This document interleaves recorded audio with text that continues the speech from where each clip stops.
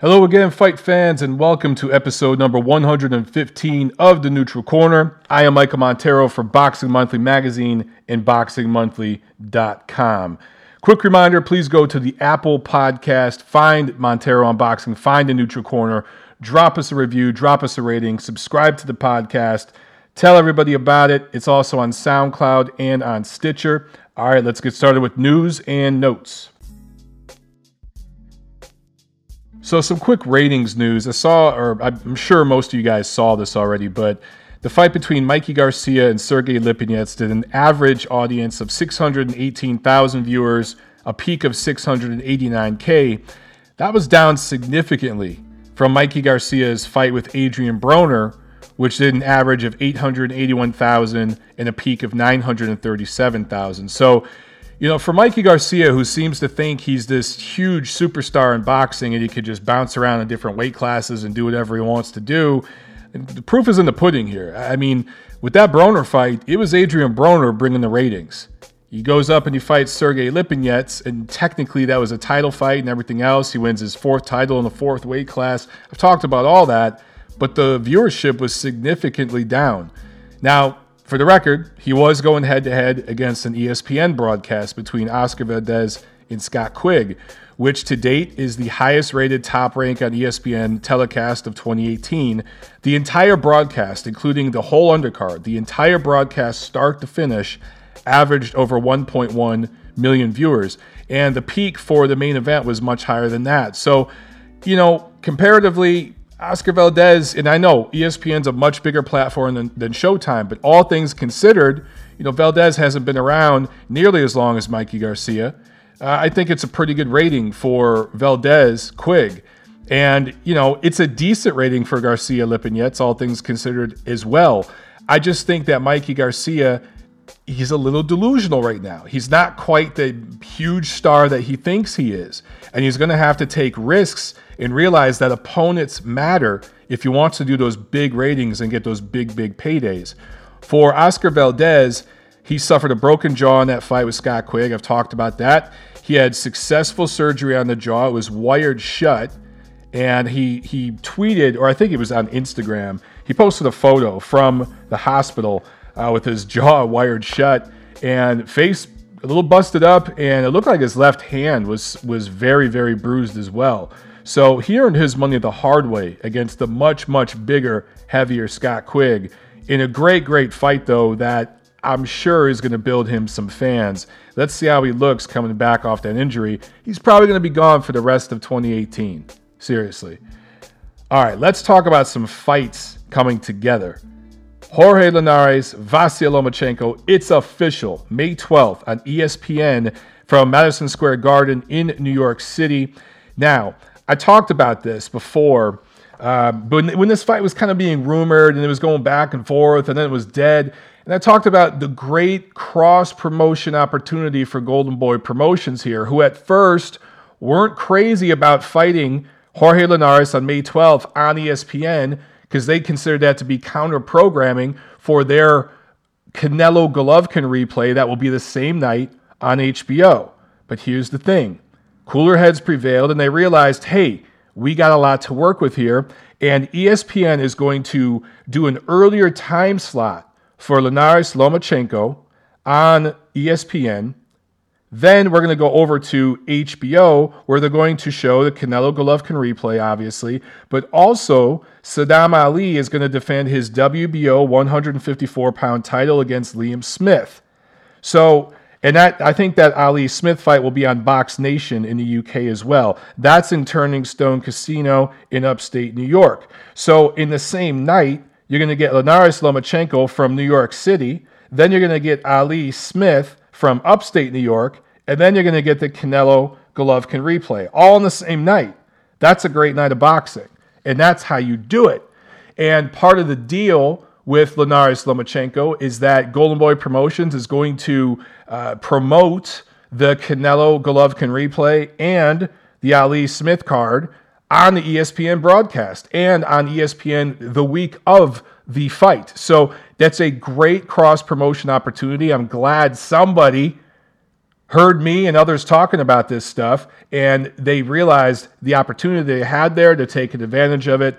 I think it's a great, great fight. About Linares Lomachenko, I tweeted a poll. Over 400 of you voted. Just who you guys like so far. What are your early predictions?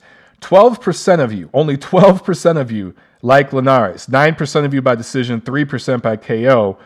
The other 88% of you like Lomachenko. 45% unanimous decision, 43% KO. Now, Twitter does not allow you to do a fifth option, or else I would have said no Moschenko. And for those of you who voted, 43% of you voted Lomachenko KO. I imagine most of you guys are in the no Moschenko category, and you think that he's going to make Linares quit. I'm not so sure about that, man. Linares is a good quality talent. He's an experienced fighter. He's been around the world. He's naturally bigger, stronger than Lomachenko. He's got fast hands. He moves well. He's light on his feet. And I just don't think Loma has the world-class power to get him out of there. And I just don't see Linares quitting on the stool. He just doesn't seem to have that mentality.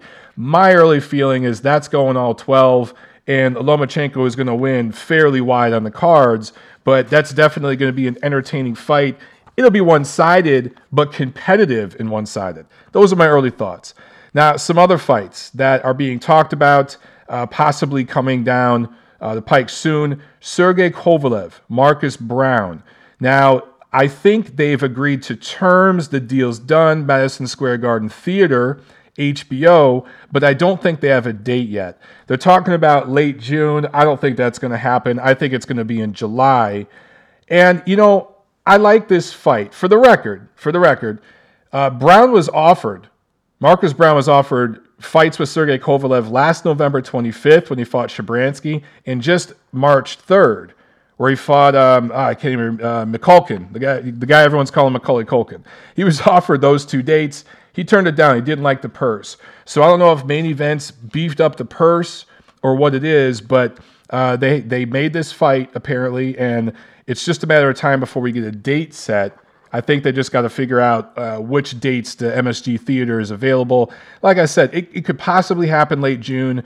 I tend to think it's going to be pushed back into July. We'll see.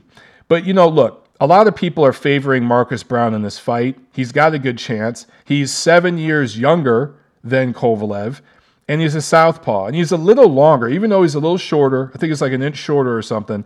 I think he has 3 inches of reach on Sergey. He's got long arms, and that southpaw style you saw with Macaulay Culkin, that gave Kovalev something to think about here and there, although Kovalev won every single minute of every single round.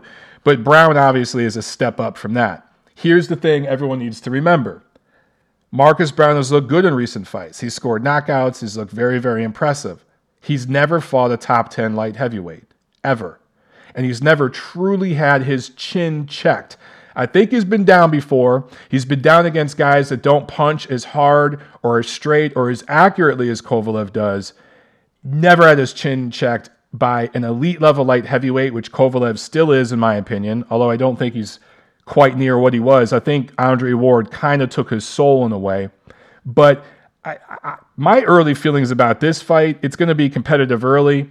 It might go the distance, but I got a strong feeling Kovalev could stop this guy. He hasn't been in with this caliber of opponent, and Sergey Kovalev has fought everybody in a division, those who weren't ducking him like Adonis Stevenson, that is.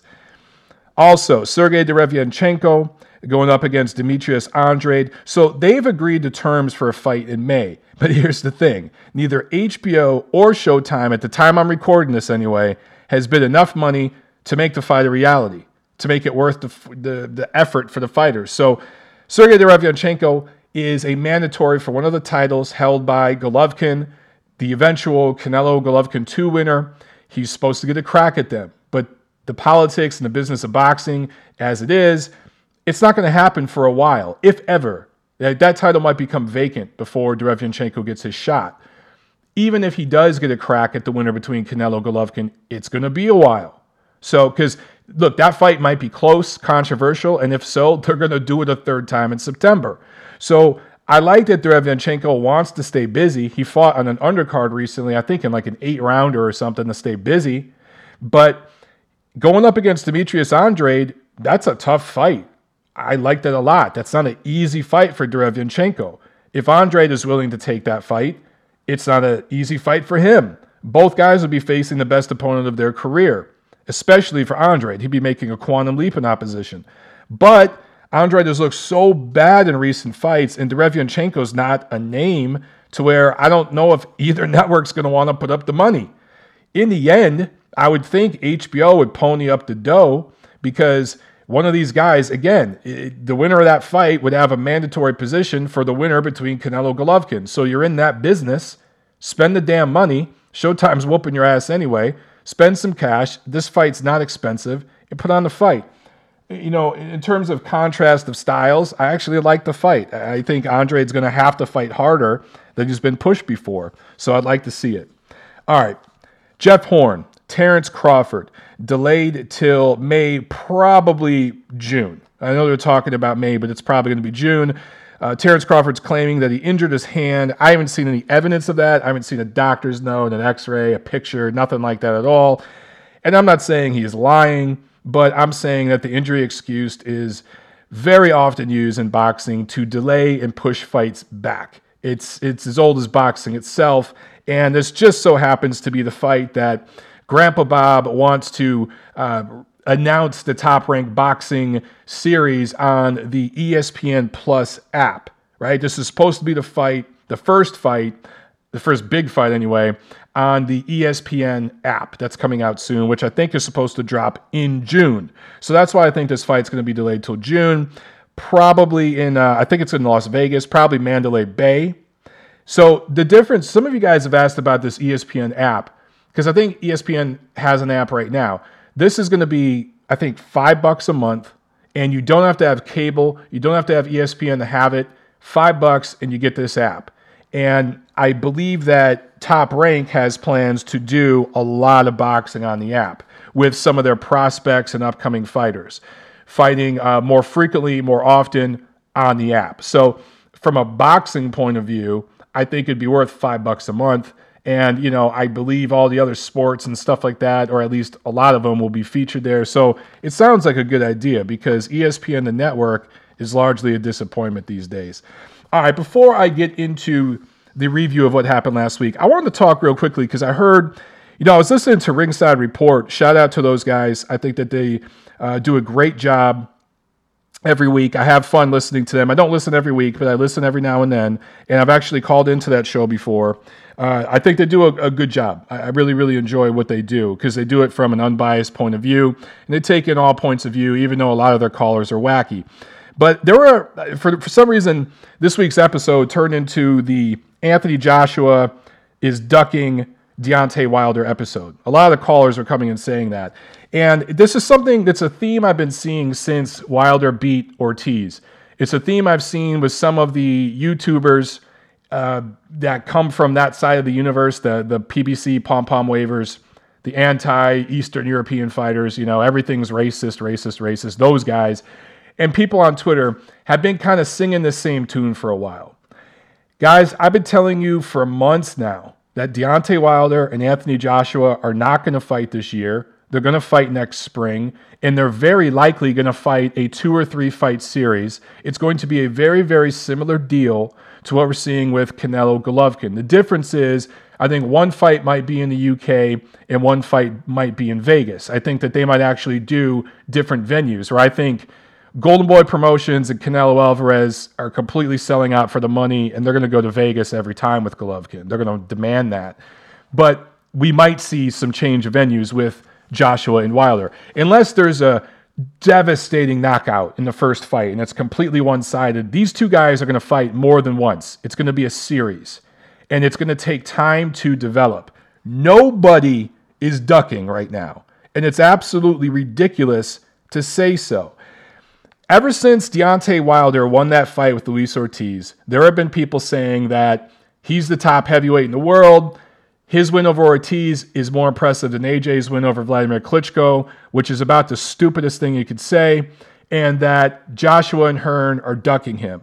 And some of Anthony Joshua's recent words, his choice of words, weren't the best choice of words as it relates to Deontay Wilder, and it might make him seem like he's not anxious about the fight. keep these things in mind, guys. Eddie Hearn has a plan. He's not an idiot. He has the potential fighter who will become the biggest box office draw definitely since Floyd Mayweather. I was about to say probably or maybe, but no, he will be the biggest draw since Floyd Mayweather. And in some ways, he might become a bigger draw. The sky's the limit with Anthony Joshua if things develop the right way. Eddie Hearn's not in a rush to do anything. For those of you who are saying, well, Mike, you're just shilling for Eddie Hearn now, because I shill for a different person every week, depending on which wacko listens to the show and nitpicks one sentence or something from my ranting. I'm not shilling for Eddie Hearn. I'm telling you guys the way the business of boxing works. And I told you, look, for 2 years, for a year and a half, you guys, there were several of you on my channel saying, Canelo's ducking Golovkin. The fight's not going to happen. And I kept telling you, it's going to happen. It's going to happen in 2017. I've been telling you guys. And then it happened. I'm telling you the same thing with Joshua Wilder. Make no mistake, Anthony Joshua is the number 1 heavyweight in the world.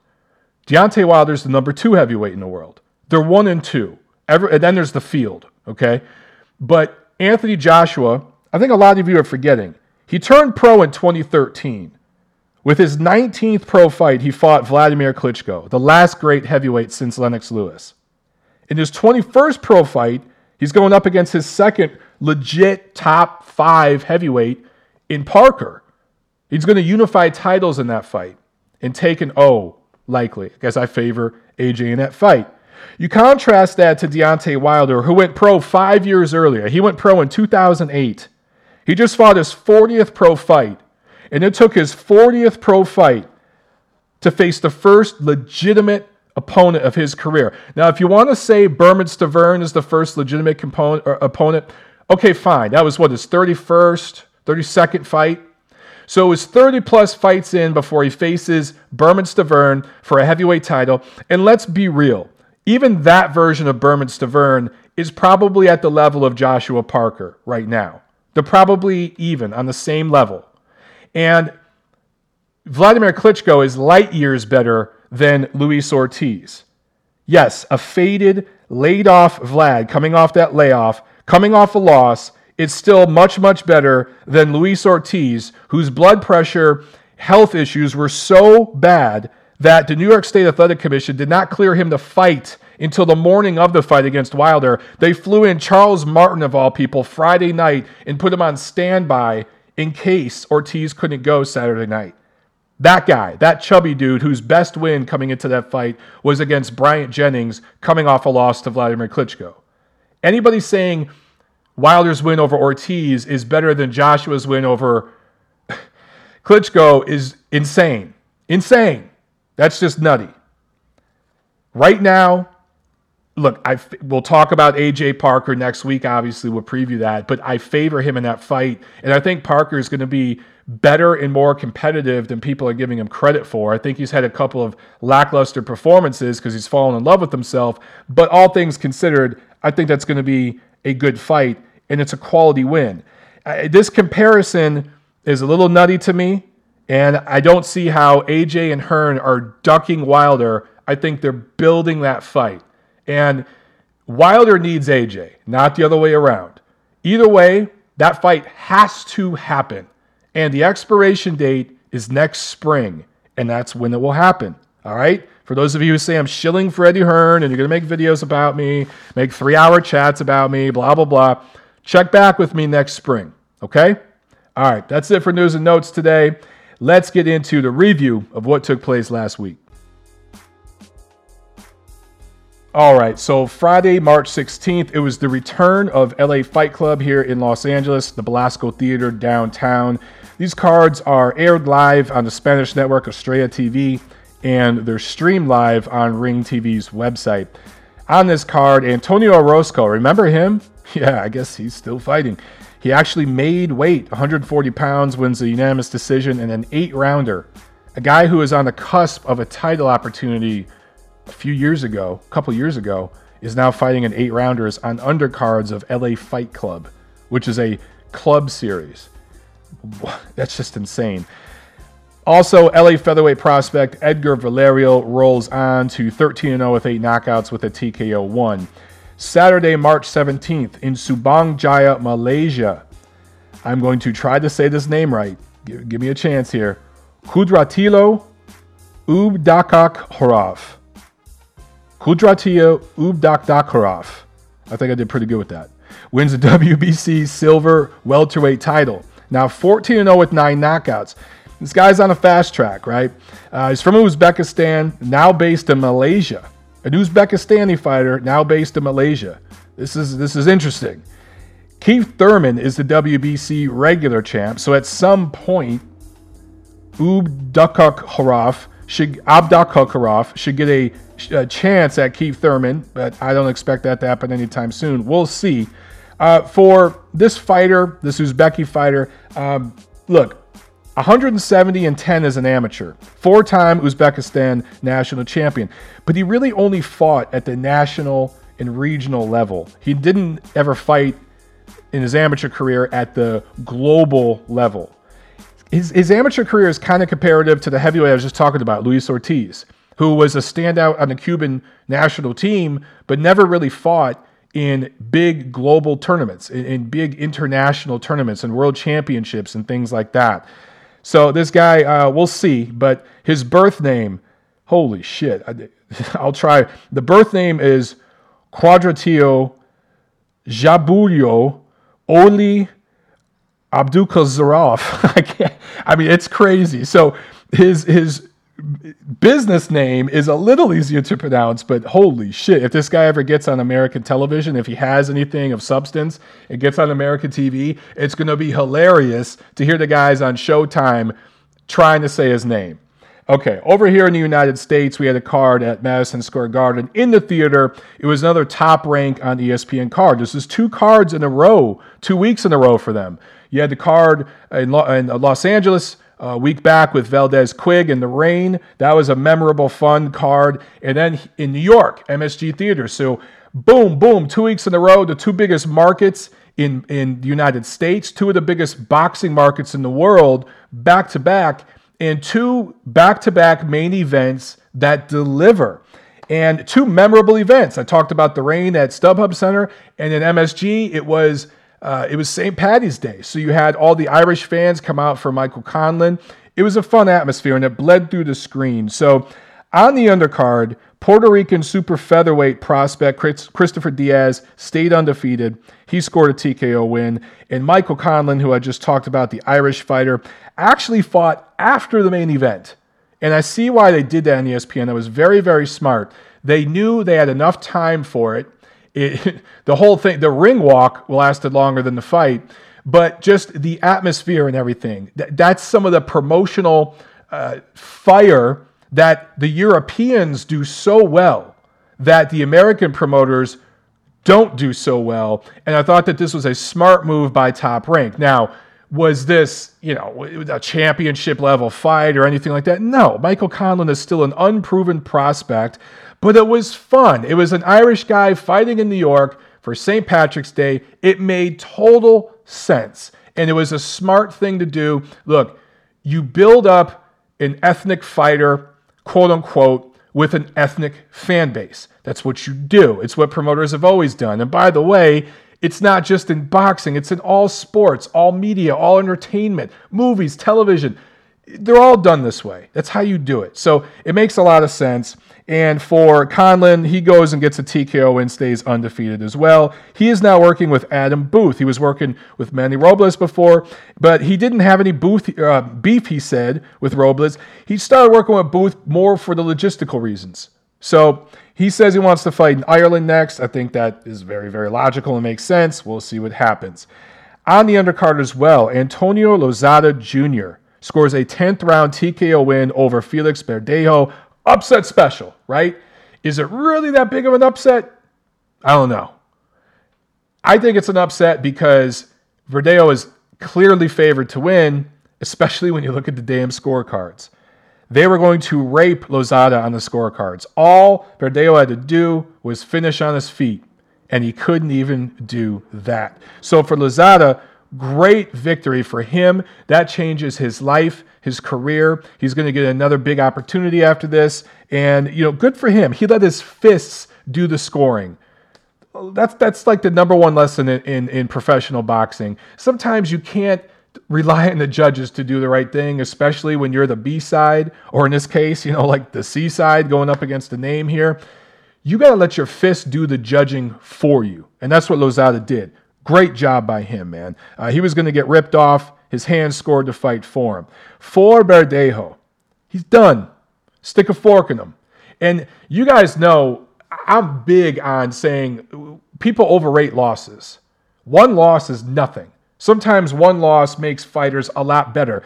Lennox Lewis would have never been as great as he was. Vladimir Klitschko would have never been as great as he was. Evander Holyfield, these great all-time heavyweights would have never been as great as they were without the losses they took. Period. End of story. But in this case, this one loss, I really do think symbolizes the beginning of the end for Felix Verdejo. Top Rank signed 3 2012 Olympians. And Bob Arum talked about this in the post-fight presser, his videos on YouTube and stuff. They signed Jose Carlos Ramirez, who now has a title, Oscar Valdez, who now has a title, and Felix Verdejo. And most of the experts, quote unquote, including the guy you're listening to right now, yeah, I'm calling myself an expert, screw the haters. I thought Felix Verdejo was going to be the best. I thought he was going to be not necessarily the next big star in boxing, but he was going to take that Puerto Rican mantle. And I didn't necessarily see a Felix Trinidad there. I didn't even really see Miguel Cotto, but I thought could maybe get close to that kind of career of Miguel Cotto. Win titles in a couple different weight classes, legitimate titles, and become kind of a stable in that New York area market. I really thought he had that potential. It's gone now. There's no potential. He's done. And I don't know what the guy's issues are. It just seems that boxing isn't his thing. And he's faded out. And I don't see how you could take the guy seriously at this point. In the co-main, Ukrainian fighter, Oleksandr Vojdik. I don't know if it's Gvozdyk or just Vojdik, but he improves to 15-0 with 12 knockouts with the unanimous decision over the Frenchman Medhi Amar, who was pretty much in there to survive. Got his face busted up a little bit, but so did Vojdik. I think it was his right eye swelled up. And look, sometimes in a fight, you get hit with an awkward shot, you get thumbed, headbutt, or you just get hit at the right angle, the right trajectory. There's a hairline fracture, there's a hematoma, something like that causes a swelling. And it makes it look like the fight was rougher than it really was. The reality here, guys, is that Vojtik won this fight going away. It wasn't remotely close or competitive, and he was doing whatever the hell he wanted to do in there against a very limited opponent who was in there just to survive. A lot of fans now are saying that Vojtik was exposed in this fight. But look, he got rounds. He went 12 rounds. Prior to this fight against Amar, he had gone past 6 rounds only once, and that was against Isaac Chilemba. He went 8 rounds in that fight before Chilemba retired with an injury. And Chilemba was getting tuned up pretty well in that fight, so he was looking for a way out based on what I saw, and I was ringside for that one. But just think about that. I think he had gone like 6 rounds a few times, and he had gone 8 rounds once. This is his first time going 12 rounds. Good experience for this guy. However, he can learn from this experience. Yes. But how much can he learn from it? He's 30 years old. He had a long amateur career, not as long as Guillermo Rigondeaux and Vasyl Lomachenko and everything like that. Obviously, not even a guy like Gennady Golovkin. But well over 100 fights, I believe. And you develop that amateur style, and some of the habits stick with you. And a lot of what he does is the same speed. It's straight in, straight out, the same length, the same distance, the same angles. There's not a lot of variation there. So when he gets in there with guys who fight similar to that, like a Sergey Kovalev, and so Sergey does have more nuance than Vojtik. I'm not saying he doesn't. But a lot of what Sergey does is mid-range, kind of the same speed, in, out, straight in and out. There's not a lot of nuance. There's not a lot of inside fighting. There's that word nuance that everyone loves right now and is on all the channels in the comments section. But when he fights against those guys or against a limited guy like Amar, he's going to have success. But when he gets in there against somebody who has extra dimensions to their game and can fight backing up, can fight on the inside, can fight using angles, there's going to be issues. Now, there's only a handful of those guys out there. Maybe not even a handful. Maybe it's just one or two. So he's got a chance. But I don't look at this guy and see somebody that I think is going to beat Dmitry Bivol. I don't see it. I don't even think he's going to beat a guy like Sergey Kovalev. I just don't see that yet. However, let's remember this. Styles make fights. And you never know what a guy wants to work on in the ring, what he's doing, or a fighter's mentality at that time. There are fighters out there who don't care about being entertaining, don't care about getting the knockout.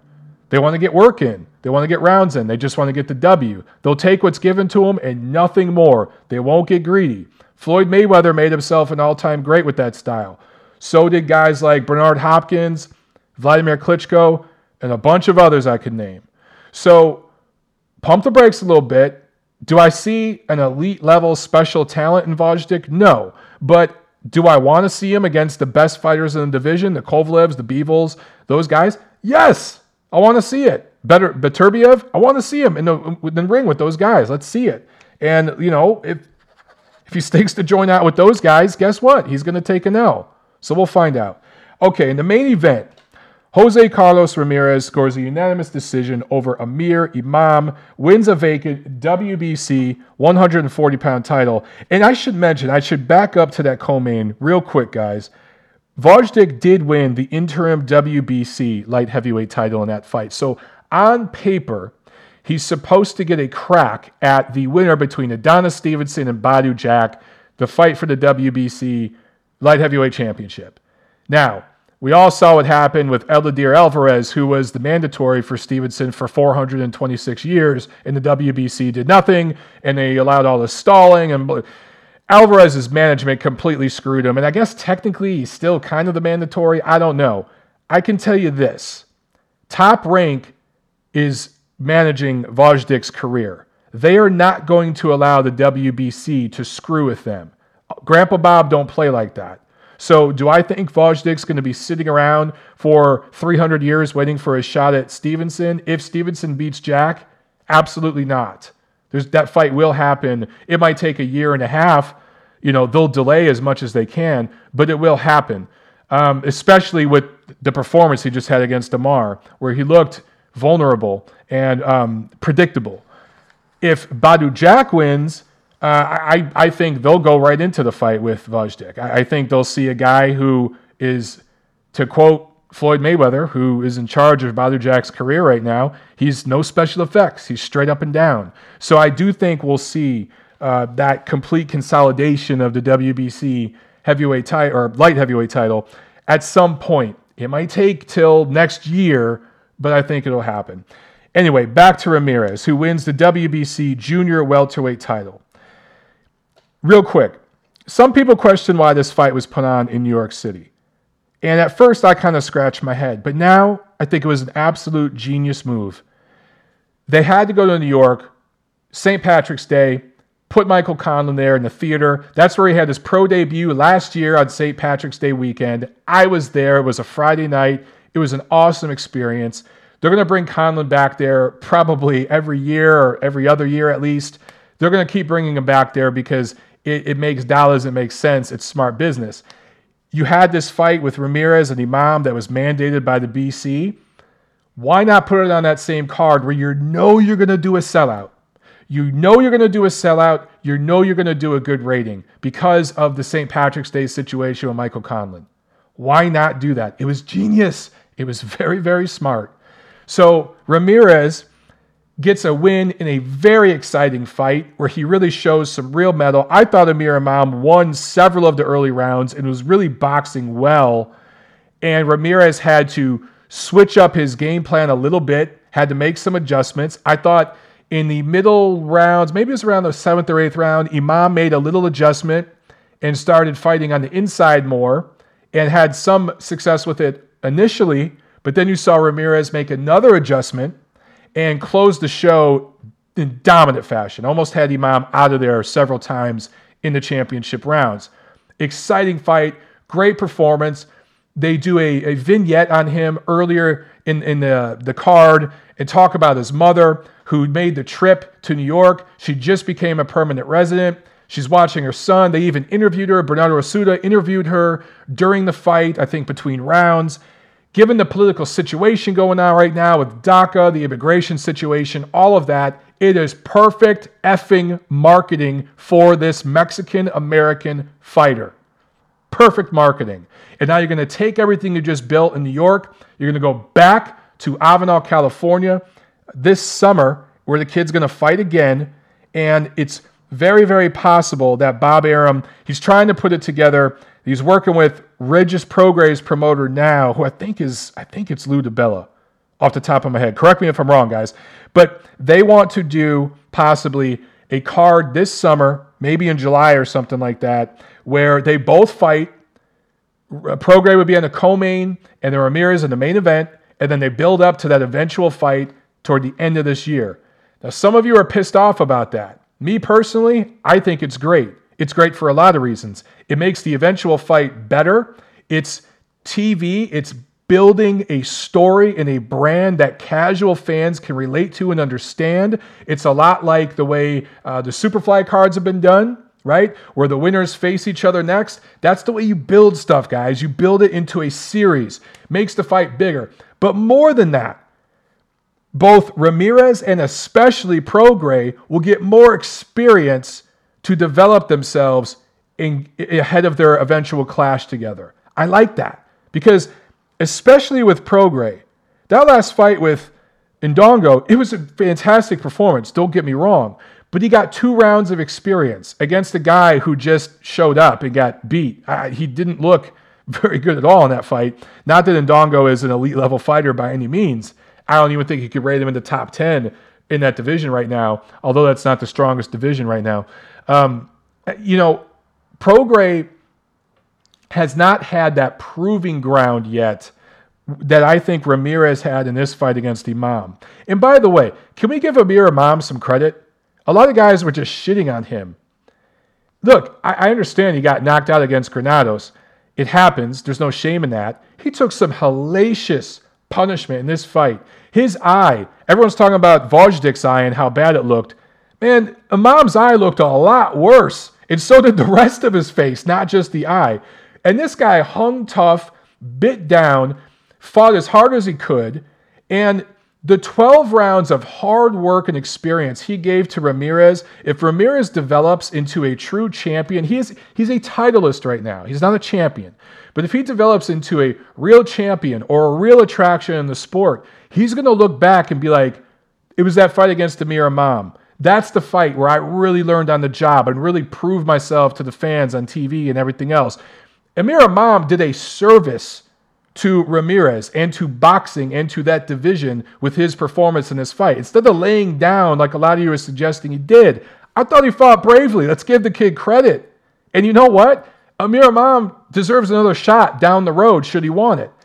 The difference in the fight, by the way, is that Amir Imam was throwing too much of one punch at a time. And it was working early on because he was faster, his hand speed, much, much faster than Ramirez.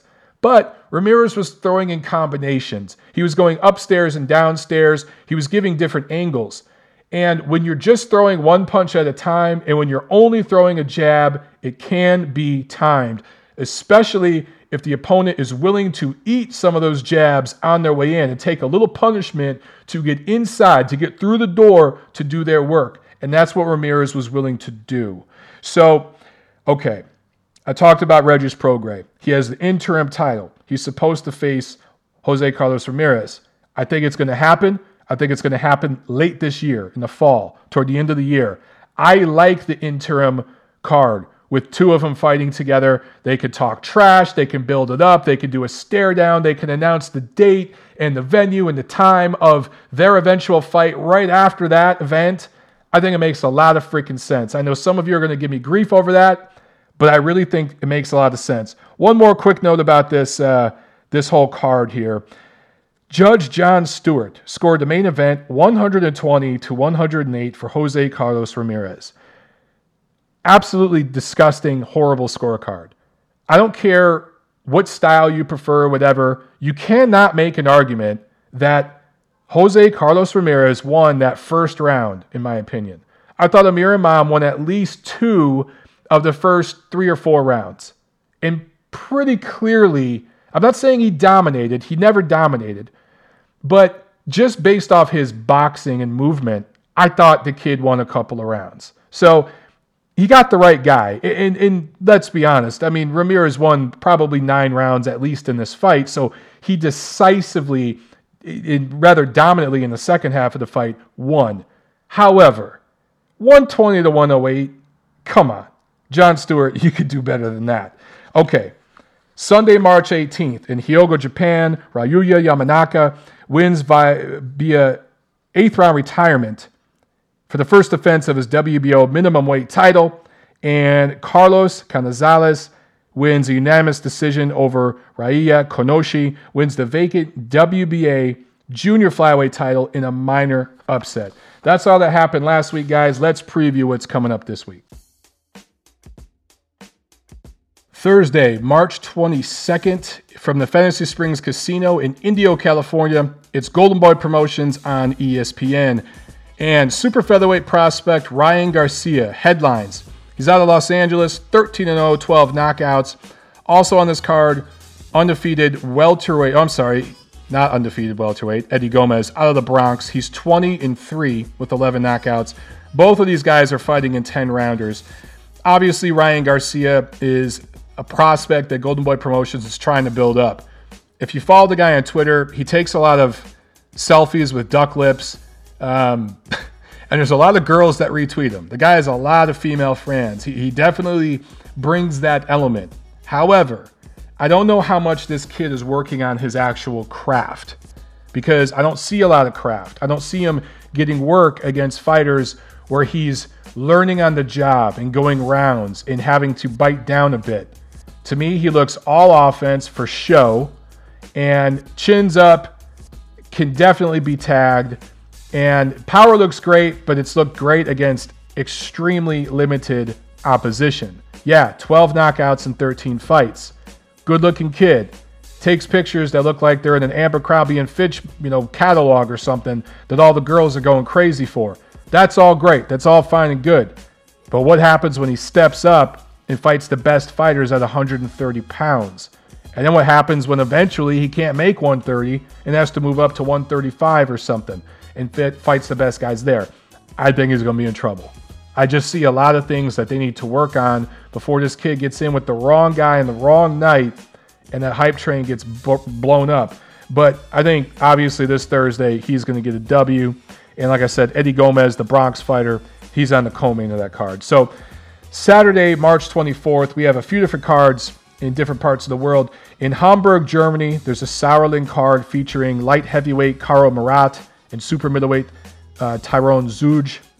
In Krasnodar, Russia, undefeated super middleweight prospect Andrei Sirotkin and welterweight Konstantin Ponomarev are fighting in 10-rounders. In Ponce, Puerto Rico, a Golden Boy Promotions and Miguel Cotto Promotions card on ESPN2 and being streamed on ESPN3. This is part of Miguel Cotto's signing with Golden Boy Promotions a couple years back. They were going to do these cross-promotional things like this. These are co-promotions, I should say. So Joshua Franco is a super flyweight undefeated prospect from San Antonio. He's fighting in a 10-rounder. He's 22 years old, 13-0, 6 knockouts. Also, we have a super flyweight prospect out of Puerto Rico, Jose Martinez. He's fighting in a 10-rounder. He's 25 years old. He has a record of 20-0-1 with 13 knockouts. And Rashidi Ellis out of Lynn, Massachusetts. You guys have seen him before on some of these Golden Boy on ESPN cards. He's fighting in an 8-rounder. He's undefeated welterweight, 24 years old, 18-0 with 12 knockouts. But the big card of the weekend is in O2 Arena in London. It's another Matchroom boxing card. And lightweight Lewis Ritson and light heavyweight Frank Buglioni are defending their British titles in the undercard. But the main event, Dillian Whyte versus Lucas Browne. And this was an enticing enough heavyweight fight for HBO to pick it up. Some people have questioned them picking up this fight. I think it was smart. What the hell do you guys want them to do? They have no fights on the schedule. Their schedule is shit. HBO Boxing is stir-fried shit right now. You could have no fights, or you could have them pick up this cheap fight overseas. The licensing fees for fights over there in the UK come cheap to HBO. So this makes sense from a budgetary perspective. And if they're trying to buy into the Anthony Joshua business down the line, this fight also makes sense, right? So Dillian Whyte has already fought Anthony Joshua. And we know he buzzed Joshua. Joshua came back and knocked him out pretty severely. And then we have Lucas Browne. These two guys fighting each other. So I think this is a solid heavyweight matchup. I'm actually looking forward to it. I think it's going to be fun. Are either of these guys a future Hall of Famer? No. Could you even say either of them is a top 5 heavyweight? No. But the winner of this fight, if it's a decisive, definitive victory, you could make the argument they might be the number 5 heavyweight in the world. They're certainly in the top 10, bona fide top 10, the winner of this fight. If both of these guys fight to a great, entertaining heavyweight fight, maybe they're both at the bottom end of the top 10. Either way, look, I like the heavyweights. Guilty as charged, all right? I like watching the heavyweights, and I think these two guys are going to bang. If you just look at the style matchup here, I think this one's going to be fun. Now, if Dillian Whyte wins, I mentioned he's already fought AJ. Maybe he fights Deontay Wilder later this year. Makes sense. Deontay Wilder has that WBC title. I think Whyte has the WBC International or something. He has one, like a sliver of the WBC. So maybe it's the silver title. I can't remember. But either way, those two might fight. And that could be a precursor to a Wilder and Joshua fight. Makes sense. If Browne wins, he's a good opponent for Wilder or for Anthony Joshua. I think most people are assuming Browne's going to win here. If he wins, I think a fight between him and Joshua is marketable. It makes sense over in the UK. If for some insane reason Joshua wanted to travel to Australia, that'd be a fun event, but obviously I don't see that happening. But let's look at these two fighters, okay? Whyte is 22-1 with 16 knockouts. Browne is 25-0 with 22 knockouts. So on paper, Browne is the harder puncher, the bigger, stronger guy. Probably the better athlete of the two. Whyte is 6'4", 78-inch reach. Browne is 6'5", 77-inch reach. Whyte, born in Jamaica, lives in London. He's definitely a UK fighter. Browne from Sydney, Australia. Is Australian guy, lived there his whole life. Here's the X factor, though. He's 9 years older. 9 years older. And that's a lot, okay? That's a lot. And I know heavyweights age slower. It's all about, can you still bang? I get all that. But 9 years is a lot, especially when you've been inactive. Browne has traveled before. Remember back in 2016, he fought Ruslan Shagayev in the belly of the beast, right in Russia. And we all know what happened then subsequently with the drug testing results and all this different stuff. But he was willing to go to the Lion's Den and fight a good, quality, proven heavyweight. And he's doing the same thing here against Dillian Whyte, who I don't put in the same level as Ruslan Shagayev. So I think that on paper, you got to favor Browne for that reason, right? Here's the thing. Since Whyte's loss to Anthony Joshua in 2015, he hasn't fought very good opposition. He went life and death with a faded Derek Chisora, but he's fought 6 times. He's fought 53 rounds in those 6 fights. So he stayed fairly active. Over that same time span, where Whyte has fought 6 times, 50-plus rounds, Browne fought Shagayev in March of 2016, and then a journeyman in June of 2017. That's it. So how do you chop this up, man? I mean, do you look at the guy who's been more active against weak opposition, but the more active fighter? Or do you go with the guy who has the better wins in his career, maybe since he's been sitting on the shelf for a while the last couple years with all of his issues outside the ring. Maybe he's well preserved. Has Brown stayed in shape this time outside the ring? Or did he blow up in weight and then get himself back into shape for this fight? Dillian Whyte is a guy that can blow up between fights. How has he stayed in shape since his last fight? We're going to find out. There's all these questions. And that's why I think this is an intriguing matchup. I really, really enjoy it. These type of heavyweight matchups, because the winner of this fight is in the power position to get a meaningful heavyweight title fight down the line. So I think it makes sense for HBO to pick it up. I'm looking forward to it. I'm going to go with Lucas Brown by late TKO, possible unanimous decision, but it wouldn't surprise me at all to see Dillian Whyte pull this win out either, and him win by a decision, just by maybe being more active, throwing more punches, doing more than what Brown does. I'm interested to see what both guys weigh in at. The weigh-in is going to tell us a lot. It's going to tell us everything we need to know about how the fight's going to go. So, I'll tweet it out. When we see what these guys weigh in at, I'll tweet out my official prediction then. But I'm leaning towards Brown right now. Anyway, let me know what you guys know. Like, comment, share, subscribe. You know the deal. I'll see you at the fights.